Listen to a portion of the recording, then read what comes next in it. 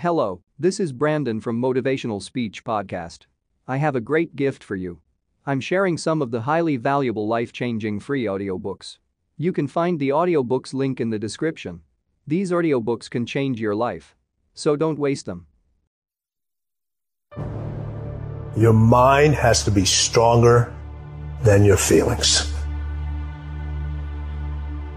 Think about every poor decision you've made in your life. There was more emotion that was involved in it than there was mind. Every single one of them. Your feelings keep you in bed. Your mind tells you, get up. Your mind is a weapon, and you got to be able to use it and control it. Most people are out of control with their mind. They don't point it at something. They let the world point it, and they misfire all the time. You are not where you want to be, not because you need any more gifts. You don't need nothing else. You need to discipline yourself. You need to learn to tell you no. You keep talking about everybody else you can't tell no. You can't tell you no. You can't tell you stop. You can't tell you quit. You got to get to a point where you're disciplined. And you need to learn to check yourself. And I want you to say, the reason I'm not amazing yet, because I hit the snooze button. That's why I'm not amazing right now. The reason why I'm not amazing right now is because I couldn't get up early enough because I told myself I'm not an early person. I'm not amazing because I'm not doing what I'm supposed to be doing to be amazing. You got to get grounded. You got to train your mind to serve you. Just make up your mind. This is not going to control you. Make a declaration to yourself. Declare all out war that you're going to get out of this rut. We are in control of our mind. We believe it's the other way around. No, we put in our minds what we should do. We have to reprogram it and tell us, no, we're good. This sucks, but it's okay. If you don't program yourself, life will program you. You have control over your mind. You just have to assert it. You have to decide that you are going to be in control, that you are going to do what you want to do. Weakness doesn't get a vote. Laziness doesn't get a vote. Everyone wants some life hack that eliminates the need to do the work, but that does not exist. No, you have to do the work. You've got to hold the line. You've got to make it happen. You're standing up for your dreams. You're standing up for peace of mind. You're standing up for health. You want it. And you're going to go all out to have it. It's not going to be easy. When you want to change, it's not easy. If it were in fact easy, everybody would do it. But if you're serious, you'll go all out and say, in spite of this, I'm in control here. What could you be if you worked as hard as you could? What could you be if you imposed real discipline in your life? I said you crank up the volume on that voice. Crank up the volume on that question. Max it out. And then go get some. Make a commitment to yourself today. Vow to yourself today that you will make whatever sacrifice, that you will pay whatever it takes, that you will do whatever you have to do to be amazing. It is us. We have to train. We have to prepare. We have to harden ourselves through suffering. And while it hurts, and it does hurt, it is that discipline that will ultimately bring us freedom.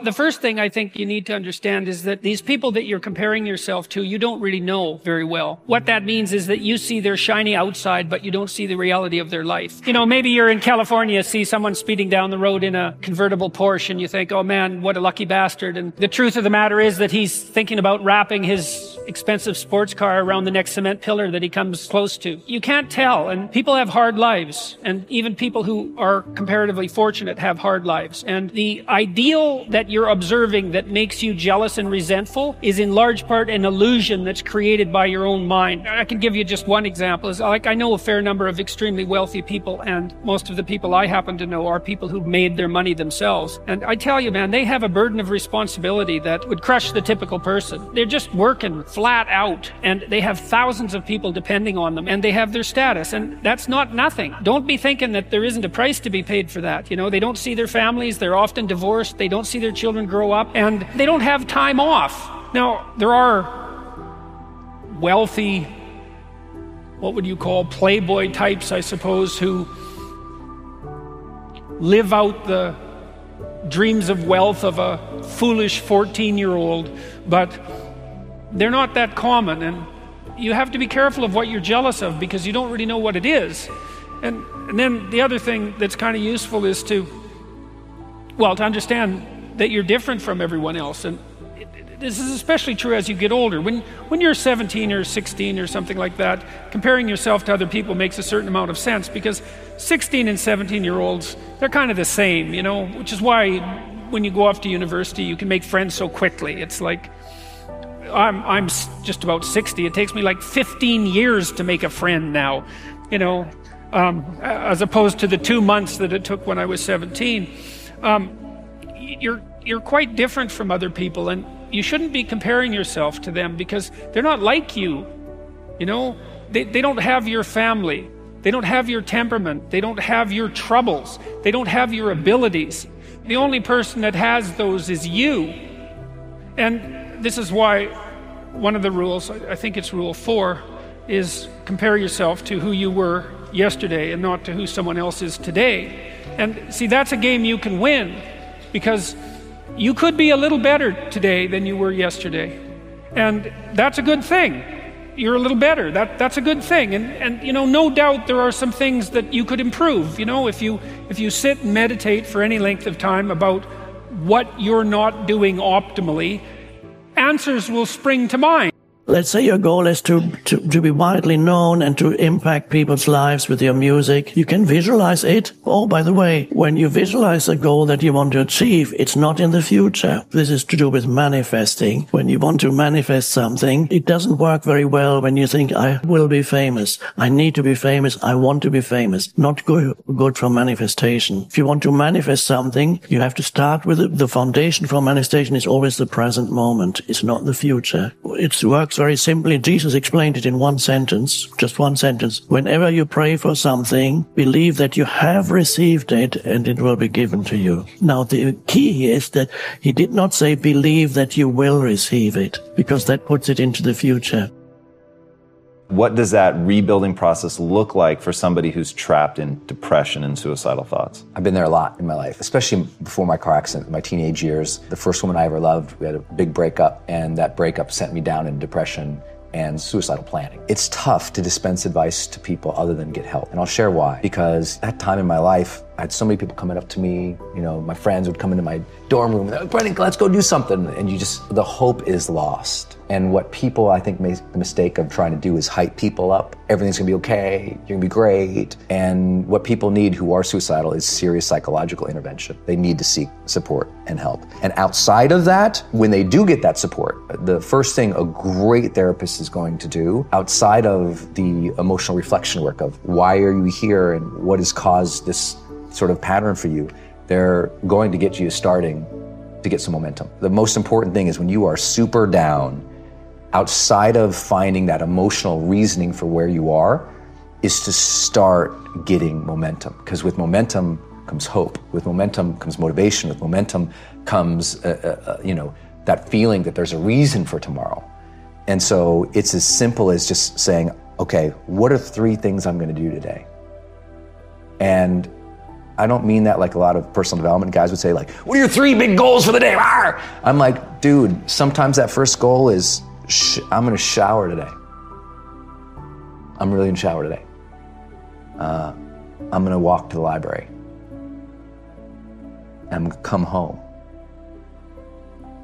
And that's all they got. Like literally, that's all they got. And you gotta honor that struggle when you're in that place. Like, know that where you're at, it is okay that you're there, and now you're gonna need help, and now you're gonna have to set up some daily practices just every day, win a little bit. Not like win your dreams, not like crush through goals, not like be a badass, not like, no, just momentum, man. You know, most of the guys I've dealt with in that position who were suicidal, outside of their therapeutic work, I said, the most important thing you can do is win the morning. Just win the morning, man. I think that's true for all of us, even high performers. Like, if I don't have my morning routine game, I feel, out of sorts. So I think it's true for everybody. You gotta own your morning, you gotta win it, because that starts and sets up everything else. I know you believe that as well. Like, people need that discipline, those routines that will help the rest of their day go better. And I don't want to ever be flippant with the advice to people who are dealing with that situation outside of get some help, get some momentum, and be okay if that momentum is really small, because it will build. Trust that that momentum builds, and trust that those gloomy and bad, dark days, trust that those are going to be there. They'll get less and less and less as you learn how to cope, but they're going to be there.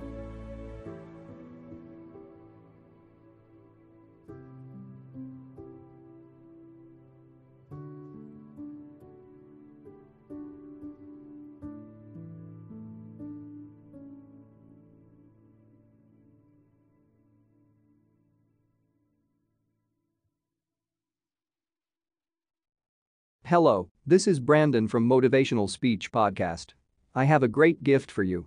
I'm sharing some of the highly valuable life-changing free audiobooks. You can find the audiobooks link in the description. These audiobooks can change your life. So don't waste them.